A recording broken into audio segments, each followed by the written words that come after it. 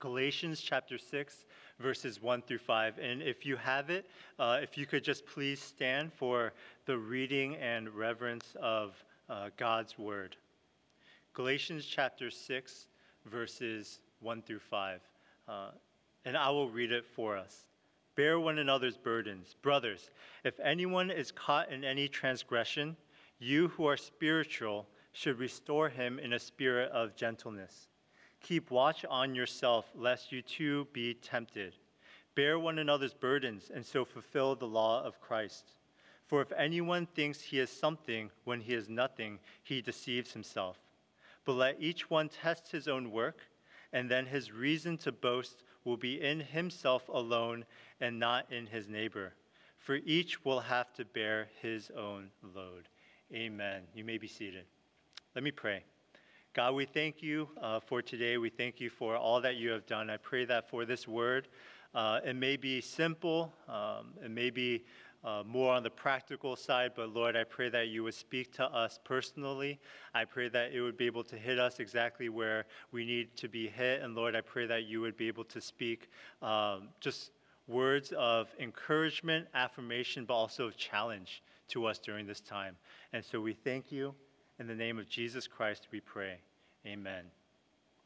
Today's sermon title is called Gentle Relationships. There was a survey done recently, and the survey title was called Red Flags You Should Look Out For on a First Date. It was done by a bunch of magazines, right? It was done by GQ, by Cosmopolitan, by Esquire, and strangely by Business Insider also. I'm not sure why. But they all asked that same question because they're all going to a certain idea, which was what will cause you to lose interest in a date, right? Let me give you a few of these, a few of the survey answers, all right? Number one, they are very late. They come late to the date, right? This one spoke to me. Not personally. I'm a pastor. I don't date. I'm just kidding. But that being late is very important. Being early is important. Being punctual is important, right? Another, and this one also spoke to me, is that they text during the date. They're texting someone during the date, right? Oh, doesn't that just like burn you up a little bit? But the one that tops almost every survey that I looked at was how they treat the waiter and the staff. That the biggest red flag for almost all of these surveys is if they treat the waiter and the serving staff there badly, then that's a reflection on their character, you see. If the food is late, how do they react? If the waiter messes up, what do they say? And I think the reason why this one always tops almost every survey is because people innately understand this one thing, that the way that you treat others isn't a reflection on them, it's a reflection on you. Last week, you see, we talked about the fruit of the Spirit. That those are internal changes in your life after you become saved. And right after this, Paul, it seems like, goes on a random tangent into relationships. And it may seem strange, but what I believe Paul is trying to do is connect this very concept here. Paul is saying that the best way for you to gauge your growth as a Christian is through relationships. And that is the best way because how you confront others, how you talk to others, how you speak to the other person is not a reflection of what's going on inside of them, it's a reflection of what's going inside of you. It doesn't matter what the other person does, you see, church. It doesn't matter how late they are. It doesn't matter how they behave.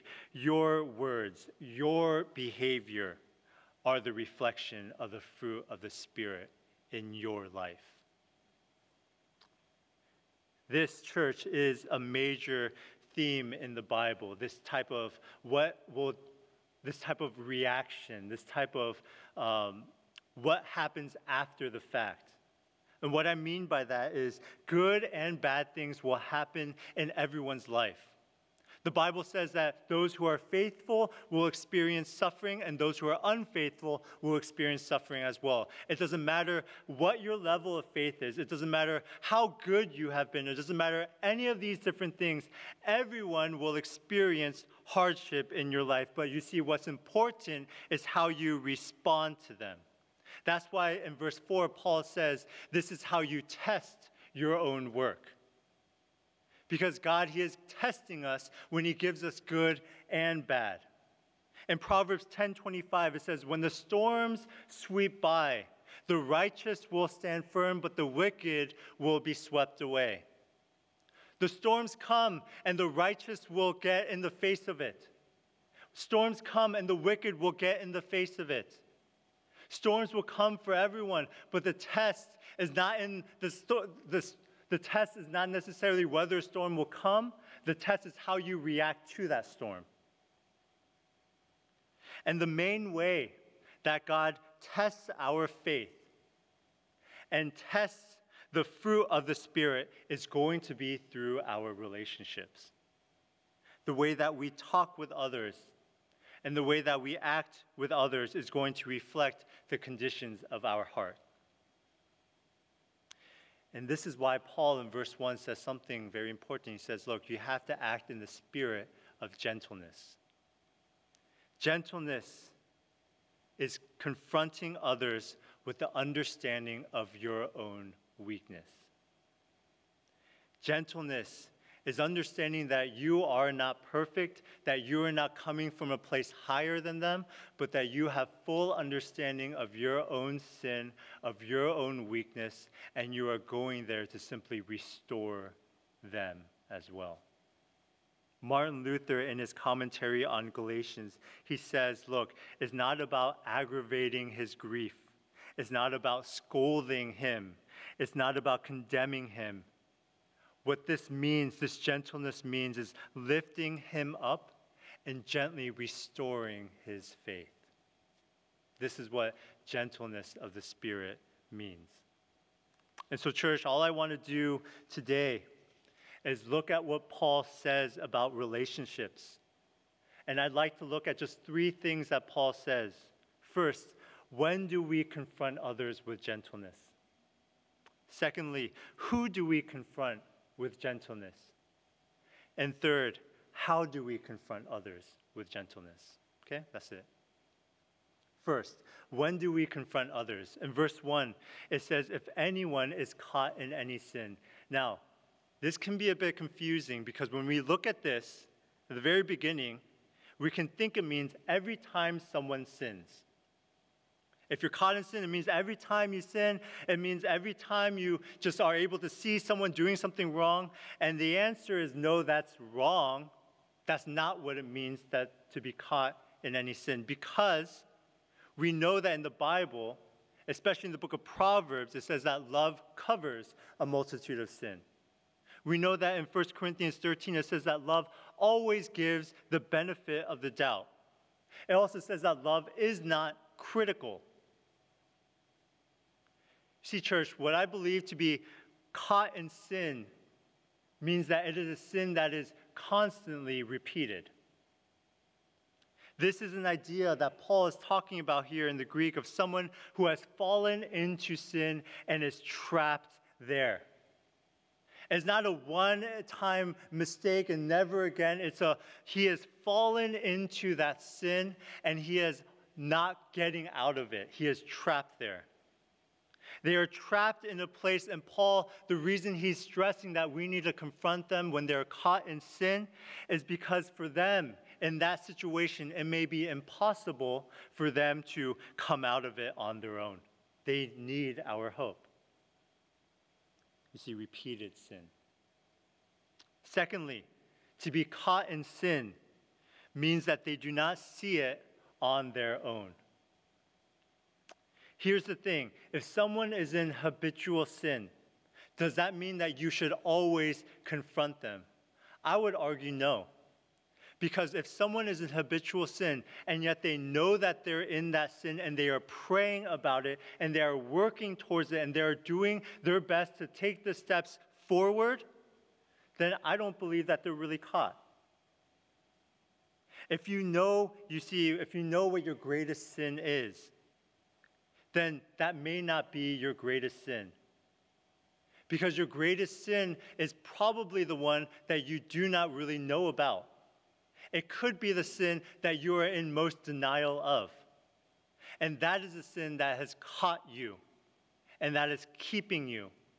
And those are the sins that you need other brothers and sisters to be able to see in your life and confront and speak to you with gentleness. Now, that's when you confront. Who do you confront? It says, brothers, if anyone is caught in any transgression, you who are spiritual should restore him in a spirit of gentleness. Paul here is speaking to other brothers and sisters within the church.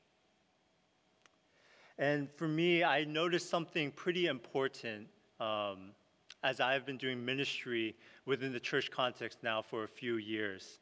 And it's that the way that I speak to Christians is going to be different than the way that I speak to non-Christians. And the difference is that for me, when it comes to a non-Christian, I will almost never confront them about their sinful behavior. Now, the question is, why not? Because what I've come to realize is that the need for a non-Christian is not trying to fix their behaviors or trying to conform to any rules. The need for a non-Christian is simple. It's Jesus. That they need to know who Jesus is. They need to know how good Jesus is in their lives. And from there, the next steps are trying to fix those habits or trying to follow the fruit of the Spirit or trying to go away from the works of the flesh. Do you see that? Do you see how there's a progression there? If you don't understand the very basis of Christianity, then what's the point of trying to fix the sinful behavior? All you're doing is working on the symptoms without going into the main problem. I think you can look at the example of how Paul wrote Galatians. He didn't start with the fruit of the Spirit. He didn't start with the work of the flesh. He didn't start with relationships and all of these other parts. He started with the very foundation of what the true gospel is. He started with that very first thing, which is, do you believe in Jesus Christ as your personal Savior and Lord? Is He the one and only thing that you base your salvation upon? If the answer is yes, then here. Do you see how he does that? Christianity is not about following a set of rules or trying to stop your bad habits. What Christianity is focusing your life upon Jesus Christ. Before we were Christians, we were focused our lives upon something completely different. That could be on your family, that could be on your career, that can be on a multitude of other things. And yet, when you become a Christian, what happens is that you become a new creation. You are born again. Why does the Bible use such extreme language in that way? It's because the very center of you turns to something else, you see. And it's why here in this passage, Paul, when he says, look, when you're confronting someone about their sinful behavior, when you're talking to someone about what they're going through, about these different types of rules and everything like that, look, keep it within the context of believers. Keep it within the context of brothers and sisters. And here also, Paul says that the ones who should be confronting are those that are spiritual. Now, I know that when some of you hear that, you go, oh, phew, okay, that's not me. I'm good. That's like more on like Pastor Danny or like on the staff or on like our life group leaders. I'm not spiritual. I'm just like kind of, spirit. I'm just one of those, right?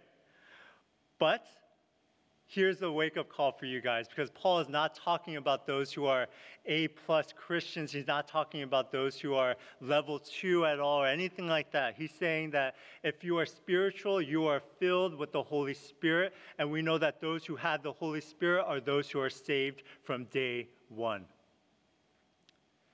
You who are spiritual are you who are Christians. You who are called to confront one another are you who are Christians. You who are called to be full of the fruit of the Spirit, to be gentle in how you talk and the way you act and the way that you love and the way that you give and all those different types of things are you who are saved from day one. We are called to care for one another, you and I, because we are Christians. Now, lastly, how should we confront others with gentleness? It says here, restore him in a spirit of gentleness. That word, church, restore. In the English, it actually doesn't really do that word justice. Because in the Greek, what it actually means is to put a dislocated bone back in its place. That's the type of restoring that Paul is talking about here. And Paul, when he says that word, he could have used any other word here, but he says restore. Restore for a very specific reason. Because it's not about taking something bad out here. He's not talking about placing something completely foreign out of the body. He's saying, look, you're placing something that was originally good, and you're just putting it back in its right place. And that's the thing that we have to understand. That for us, we think of sin as some type of bullet that enters our body. We think of sin as some type of splinter that comes into us that shouldn't be there in the first place. But what Paul is trying to say is that sin is not necessarily these bad things that have entered our body. There are good things that we have placed best.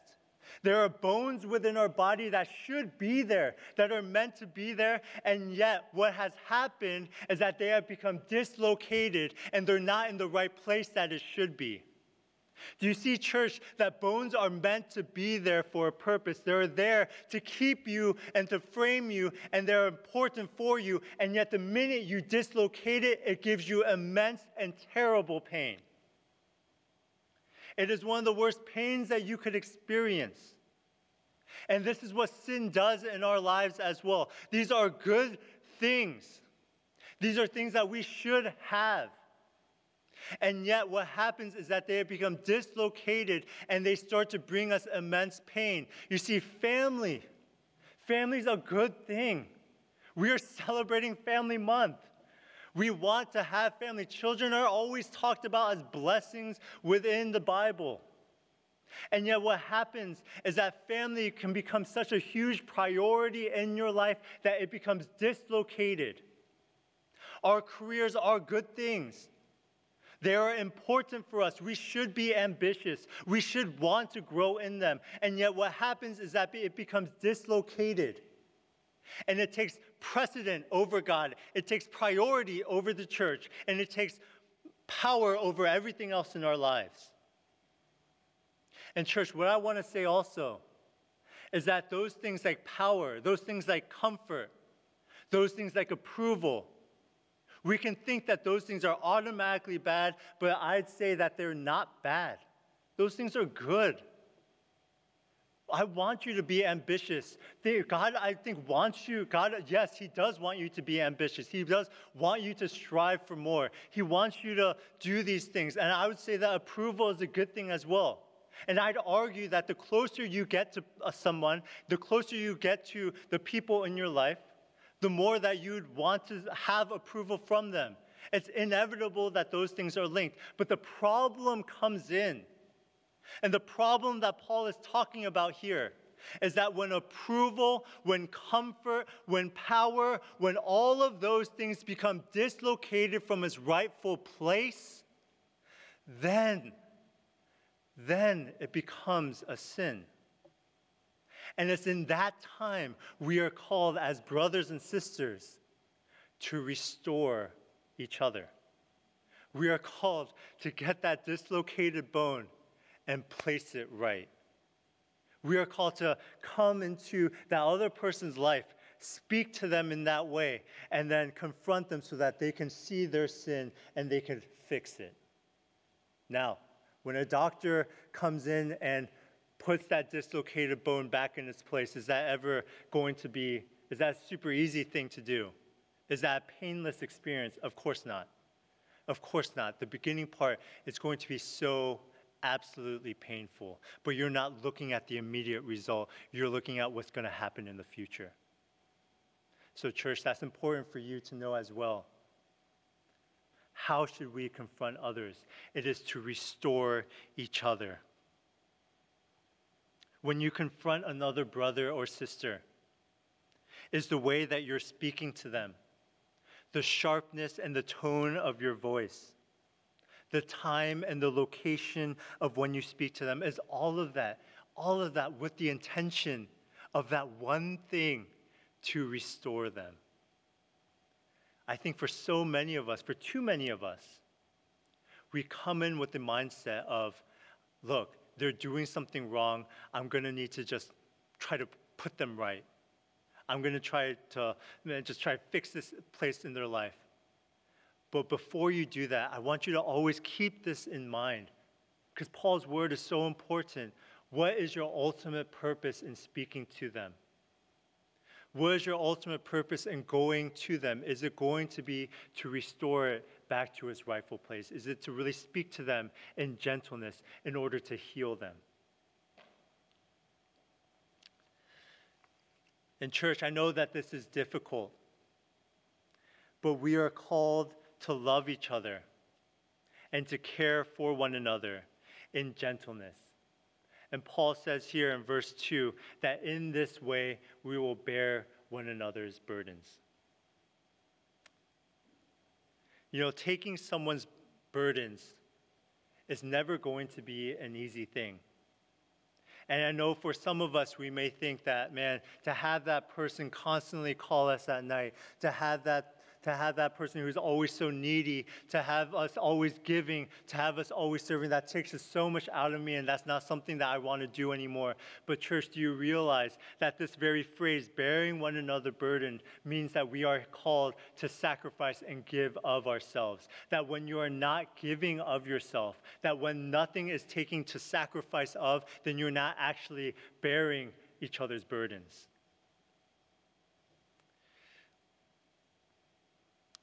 And I know that there are days, weeks, seasons even, when we want to give up. That there are people in our lives that we are close to, that we have been praying over and talking to for so long, that they would just come to know the Lord. And yet, for years and years, that they just aren't there.